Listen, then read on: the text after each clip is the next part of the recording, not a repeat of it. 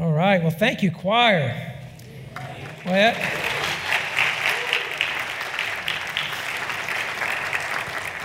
got to get your blood pumping if it wasn't pumping already. If you have your Bible, I invite you to go ahead and open with me to Acts chapter 3. Acts chapter 3, and we'll be reading verses 1 through 26 together. That's the whole chapter. If you don't have a Bible with you and you'd like to use one provided by the church, you'll find right there in the back of the pew in front of you in the rack there, the shorter dark brown books there are the Bibles. You'll find this on page 772 or 812. Page 772 or 812 of the Pew Bible. It's Acts chapter 3. And as you're turning there, I'll just mention that one of my least favorite things to do in life, and one of the things that I am least skilled to do, is to gift wrap a package. Okay, can anybody relate to that? Yeah, I mean, so, you might as well ask me to make, origami out of duct tape or something, or, a paper airplane out of Scotch tape. I mean, it's just, I feel like I'm wrapping myself up like a mummy in it by the time I'm finished. And so, two things I'll say about that. One is, I think one of the very best, most brilliant inventions in the history of mankind was the gift bag. So what a wonderful thing somebody came up with there. But the other thing is, because it's meaningful to actually wrap the gift sometimes, when Christmas comes around in particular, I usually need a refresher course from one of the ladies in the house on how to wrap how to wrap a package in at least not, the least embarrassing way, basically. So sometimes we need a refresher course on gift wrapping, and I mentioned that at the outset because sometimes when we come to worship, when we come to the Bible, we read it or we hear it preached, we need to be reminded that not always are we the ones receiving the greatest gift, but that sometimes we need to package up the gift, wrap up the gift, and deliver it to other people. And that's been our focus, right? In this study on the book of Acts, we're orienting ourselves to be missionally minded, a church on the move, a church that recognizes our principal work is outside the walls of the church and beyond Sunday. That is, we deliver the gospel as a gift to the world that we're a part of. And sometimes what we need to receive from the Bible is a refresher course, instruction on gift wrapping, so that we're equipping ourselves to deliver a package to other people. And so this morning, as we look at Acts chapter 3, we'll have in the back of our minds the reminder that Jesus told his disciples at the very outset of the book that they would receive power when the Holy Spirit came on them, and then they would be witnesses in Jerusalem, Judea, and Samaria, and the uttermost parts of the world. And I suggested, as we opened up this study, that the book of Acts is really a story about the church living as powerful witnesses. The Acts 1:8 is really kind of the summary of the book, the outline of the book, and that's really what it's about, the church living out what it means to be powerful witnesses, going and witnessing in power. And a prime example of that comes in this morning's sermon, which I've titled, A Miracle with a Message, and it's from Acts chapter 3, verses 1 through 26. Let's look there together now, and I'm going to ask you to stand in honor of the reading of God's word. I'm reading from the English Standard Version, beginning in verse 1. Hear the word of the Lord. Now Peter and John were going up to the temple at the hour of prayer, the 9th hour. And a man lame from birth was being carried, whom they laid daily at the gate of the temple that is called the Beautiful Gate, to ask alms of those entering the temple. Seeing Peter and John about to go into the temple, he asked to receive alms. And Peter directed his gaze at him, as did John, and said, "Look at us." and he fixed his attention on them, expecting to receive something from them. But Peter said, I have no silver and gold, but what I do have, I give to you. In the name of Jesus Christ of Nazareth, rise up and walk. And he took him by the right hand and raised him up, and immediately his feet and ankles were made strong. And leaping up, he stood and began to walk, and entered the temple with them, walking and leaping and praising God. And all the people saw him walking and praising God, and recognized him as the one who sat at the beautiful gate of the temple, asking for alms. And they were filled with wonder and amazement at what had happened to him. Verse 11. While he clung to Peter and John, all the people ran together to them in the portico called Solomon's, astounded. And when Peter saw it, he addressed the people. Men of Israel, why do you wonder at this? Or why do you stare at us as though by our own power or piety we've made him walk?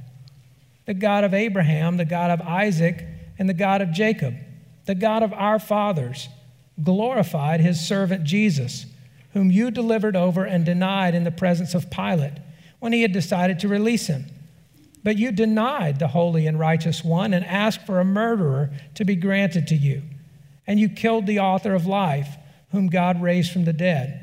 To this we are witnesses. And in his name, by faith in his name, has made this man strong, whom you see and know. And the faith that is through Jesus has given the man this perfect health in the presence of you all. And now, brothers, I know that you acted in ignorance, as did also your rulers. But what God foretold by the mouth of all the prophets, that his Christ would suffer, he thus fulfilled. Repent, therefore, and turn again, that your sins may be blotted out, that times of refreshing may come from the presence of the Lord, and that he may send the Christ appointed for you, Jesus, whom heaven must receive until the time for restoring all the things about which God spoke by the mouth of his holy prophets long ago. Moses said, the Lord God will raise up for you a prophet like me from your brothers. You shall listen to him in whatever he tells you. And it shall be that every soul who does not listen to that prophet shall be destroyed from the people. And all the prophets who have spoken, from Samuel and those who came after him, also proclaimed these days, you are the sons of the prophets and of the covenant that God made with your fathers, saying to Abraham, and in your offspring shall all the families of the earth be blessed. God, having raised up his servant, sent him to you first to bless you by turning every one of you from your wickedness. Let's pray together. Well, Lord, we thank you as always for your word, that it is living and active, that it can and does pierce to the very innermost parts of our being, Lord, that it discerns the thoughts and intentions of our heart, and we ask that you would get there in us today. You know every need represented in this room, and you know how your word needs to be applied to each heart, and we ask that you'd do that as only you are capable of doing. And so we ask, as always, that you would speak, O Lord, your word by your Spirit through your servant to your people for your glory. And Lord, would you just move me out of the way and use my mouth as the instrument by which you want to communicate to us, your people. In Christ's name, amen. And you may be seated. In the previous passages, we learned that at the day of Pentecost, Peter preached a bold sermon, and approximately 3,000 people came to faith in Christ that day. They repented and were baptized. And the church developed a very close-knit community. We read about that last week, devoted to the apostles' teaching and fellowship, devoted to the breaking of bread and prayers, and they were also devoted to one another, if you'll recall, even to the point of selling property and possessions and then distributing the proceeds to anyone who had need. They regularly spent time together in one another's homes, eating meals together and otherwise just sharing a common life together. And one aspect of their life together was that day by day they attended the temple. It's said right there in one of the previous verses, I think verse 46 of chapter 2. And so as this chapter opens in chapter 3, we read that Peter and John went up to the temple to pray at an appointed hour. It says it was the 9th hour, about 3 o'clock in the afternoon, one of the appointed hours of prayer for the Jewish people. And again, a helpful little reminder, as I suggested last week, that a life that is devoted to prayer, that is constant in prayer, would include some elements that are free and some that are formed, some that are scheduled, some that are spontaneous, and so forth. It gave kind of some of those paradigms. And here we see Peter and John, that part of their prayer life includes scheduled prayer. And they're going up to the temple at the appointed hour. And it might be helpful for us to make note of the fact that Peter and John went up to the temple to pray, not to preach. They were going about their normal routine, right? And then just responding to the needs and opportunities as they arose, paying attention and noticing. That's one of the themes we've been trying to thread through this series here, is that we want to live our life on mission with our heads up, our eyes out, paying attention to people around us, to notice opportunities that there might be there, to minister grace in some small way, to speak life into somebody or hope or whatever the case may be. And this is what Peter and John are doing. They're going up to pray because it's the hour of prayer. And as one New Testament scholar, Darrell Bock, says, God took the initiative to bring needy people to Peter. Peter took the initiative to bring Jesus to someone who needed him. And that's what happened. They've gone up to pray. God has brought to them someone who had need. They brought to him Jesus who could meet that need. And so the story takes shape here around a man, a miracle, and a message. And so we'll take it under those headings. And first of all, we'll notice the man.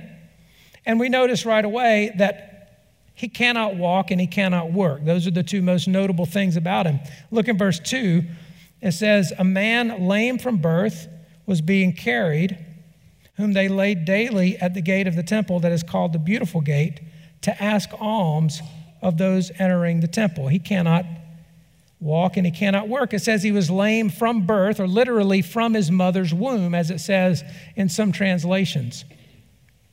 And so there's no mistaking that his condition, it wasn't the result of an accident or injury as a child. It wasn't that he contracted some disease that then left him lame. He had feet and ankles that never formed properly or completely in the womb.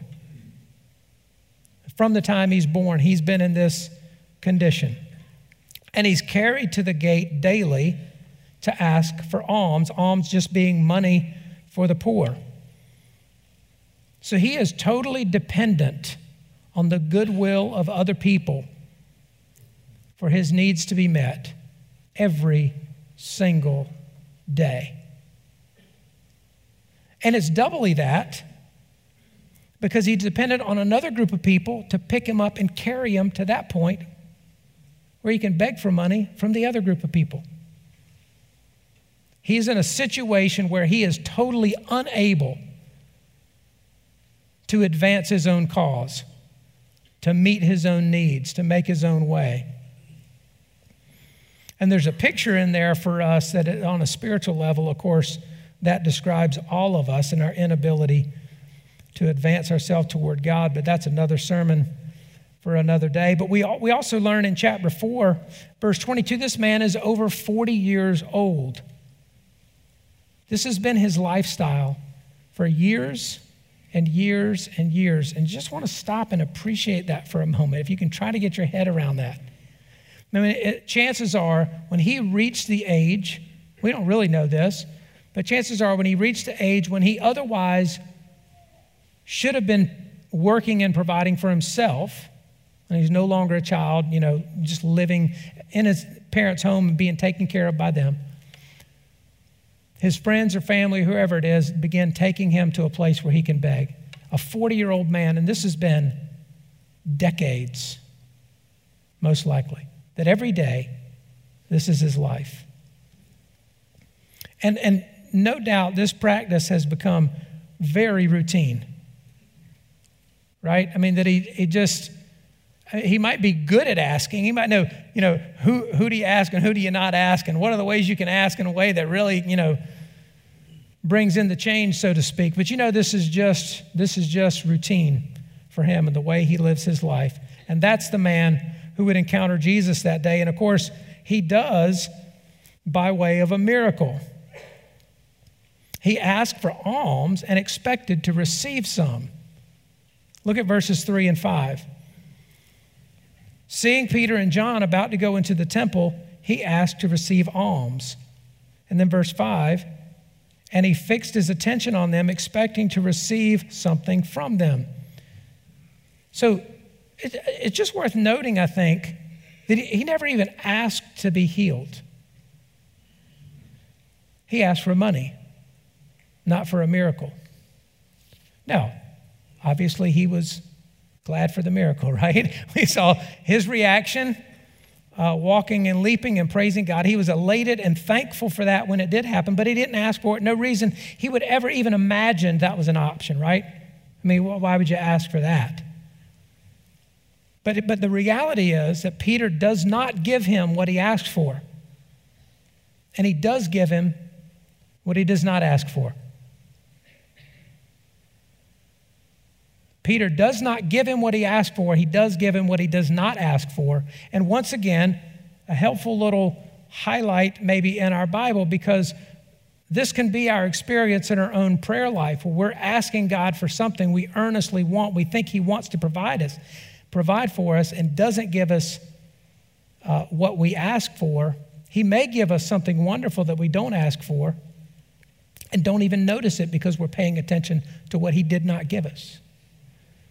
But that's how this story unfolds with Peter. He doesn't give him what he asked for.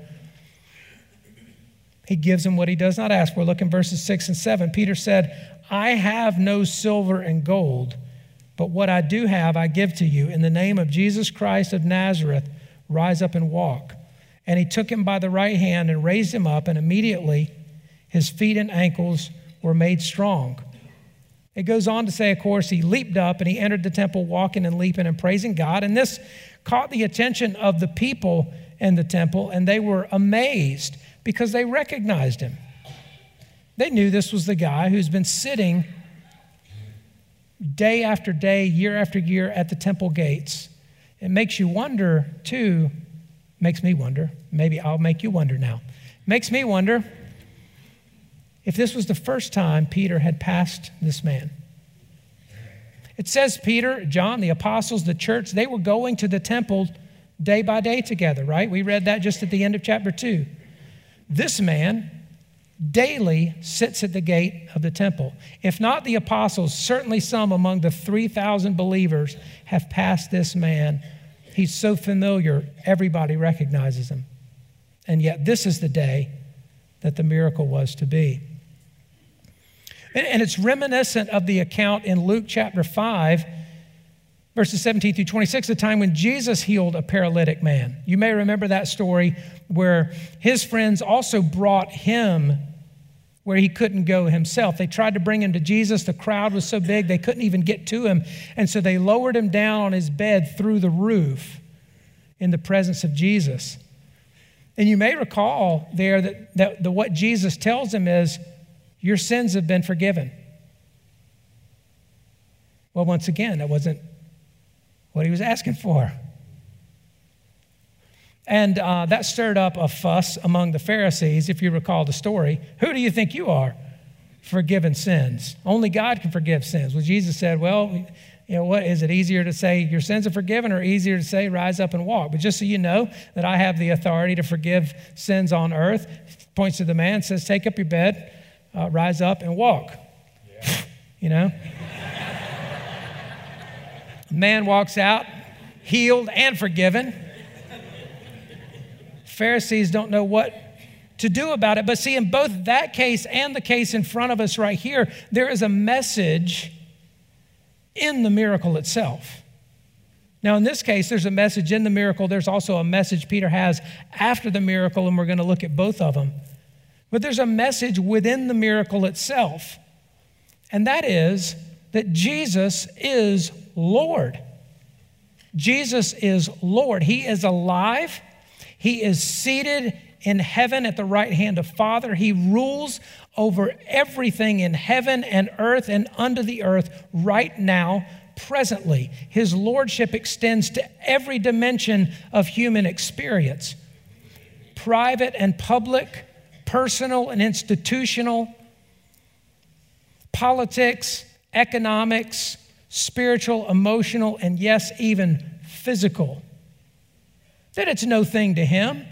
As I've said before, the one who created all things out of nothing in the beginning, that he sees a man with bad feet, he just makes good feet out of them. Man, it's just nothing to Jesus.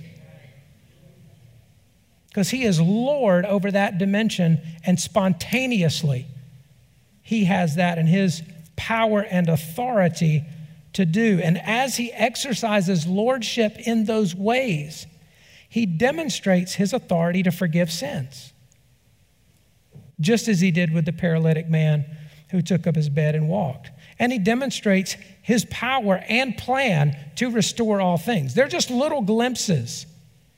We know from our own experience there are plenty of people who name the name of Jesus, who aren't healed, who are still, walking around with illnesses or ailments or whatever.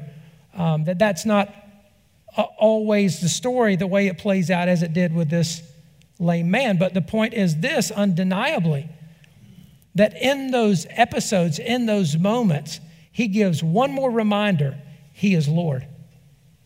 And that he has the authority to forgive sins. He has the authority and the absolute intention to bring about in the end what he promised to bring about. And so it goes here.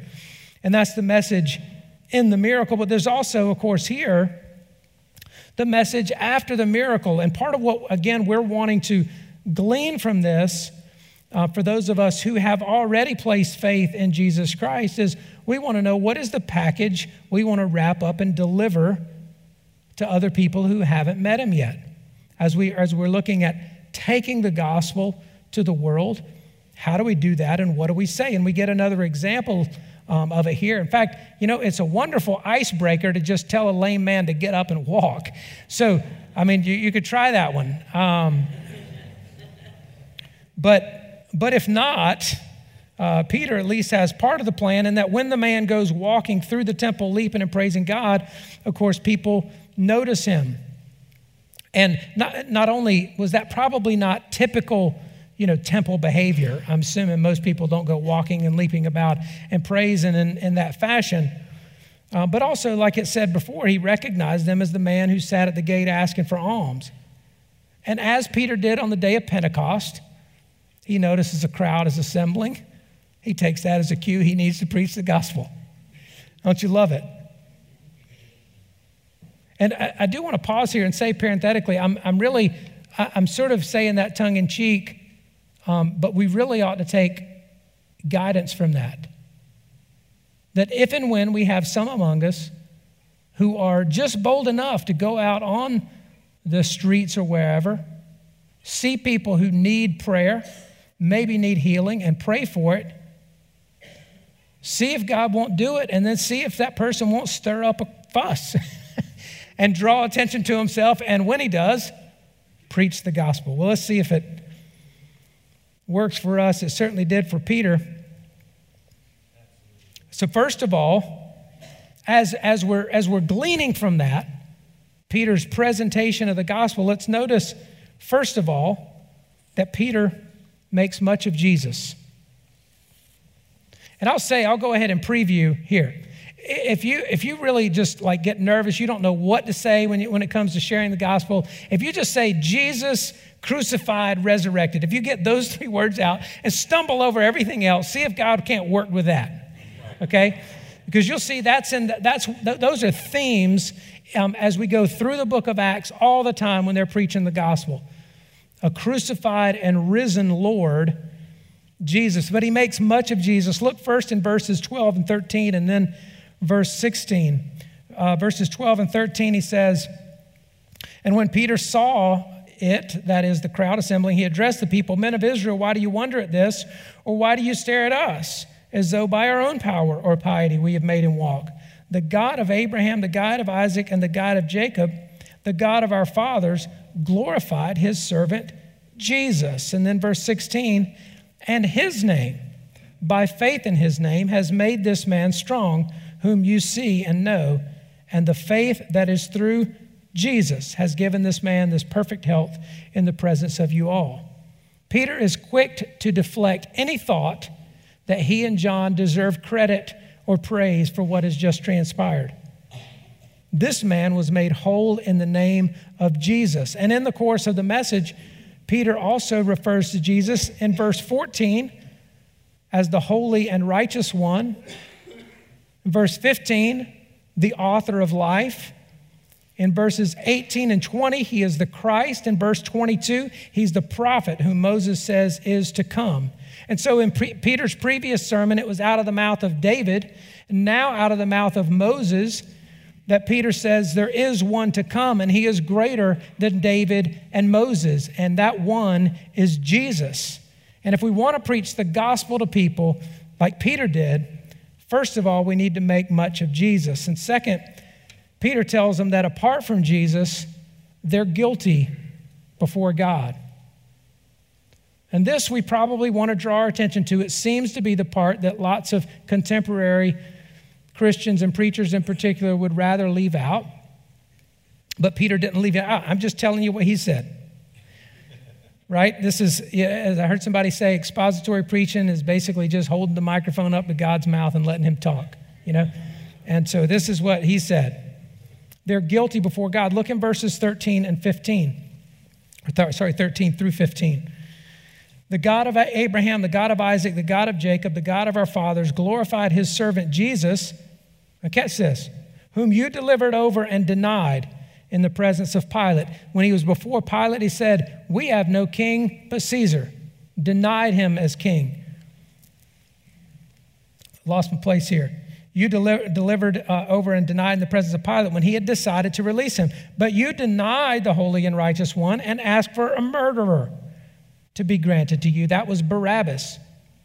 And you killed the author of life, whom God raised from the dead. He's pointing out the irony here. You asked for a murderer to be released, and consequently, you became murderers.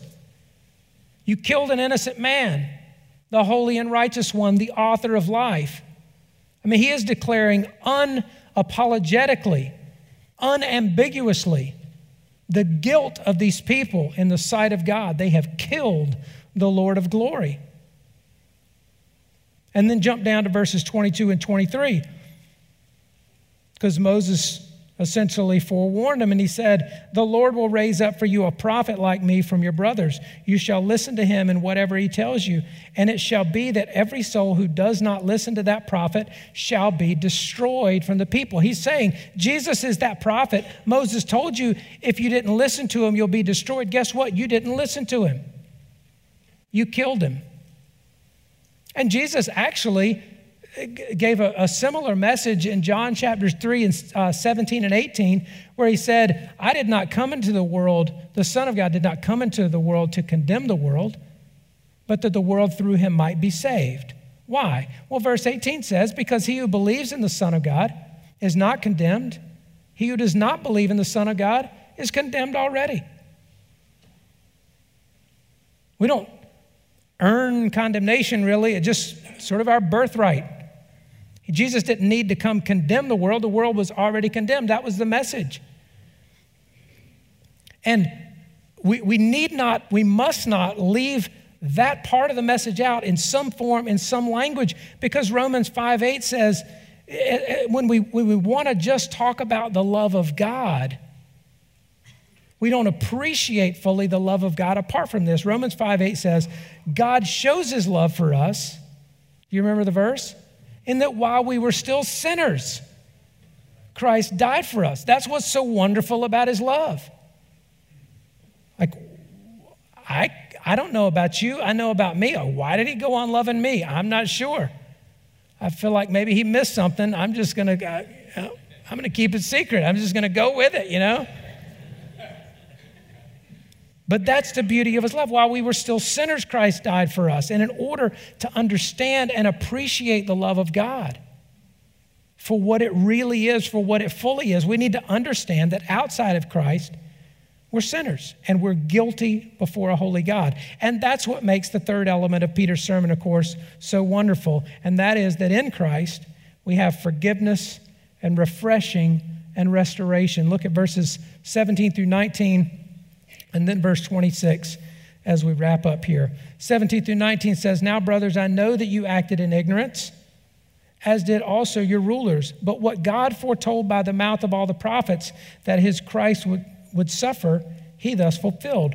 Repent, therefore, and turn again, that your sins may be blotted out." That your sins may be blotted out. I mean, I think we're at risk as evangelicals that we hear it so often that we cease to be amazed by it.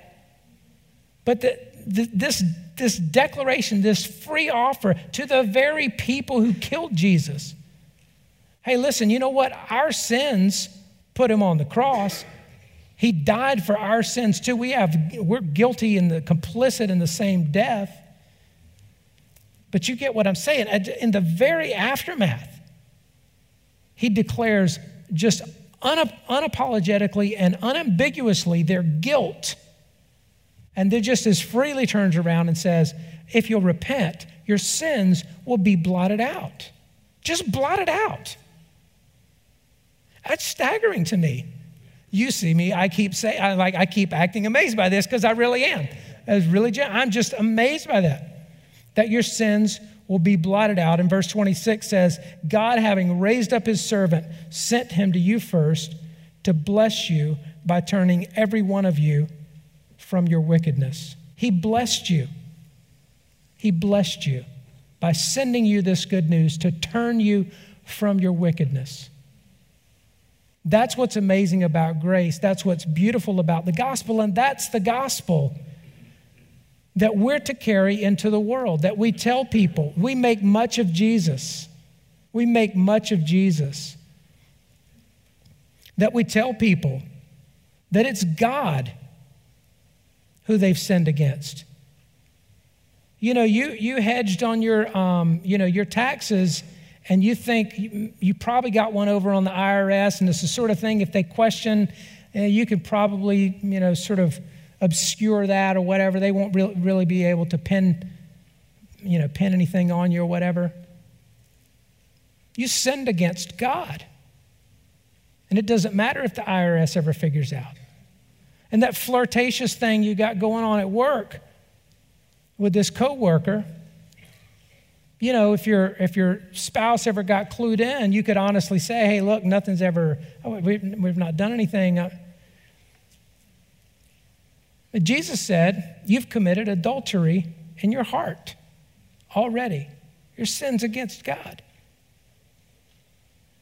But the good news is, he died for that sin, for yours and mine. And nobody here this morning would be able to say they were ignorant of that fact. That the offer is freely made, that in the name of Jesus, your sins can be blotted out, that times of refreshing may come, and that in that time where all things are fulfilled as he promised, that you will be among those gathered in to receive and benefit from that. That's the offer to you and to me. And again, for those of us who have received that grace and professed faith long ago, we still are reminded by our own failures, our own fallings, our own sin, why we needed him to die for us. That we still need that gift of his sacrificial death applied to us in our lives. And that's the good news. That's the package we need to wrap up. Even if it doesn't look real pretty, even if you can't get it packaged together all that nicely right now, get out Jesus, crucified, resurrected, go with that. Pray for people, whatever their needs are, and just see what God will do. You want to see the Holy Spirit move, as some of you do? Don't keep coming in here waiting to see what he'll do here. Get out on the street get out in your neighborhood, get out in the store, in the parking lot of Walmart, somewhere, and just take a risk in the name of Jesus and see if he won't do what he said he'll do. Amen? Let's pray together.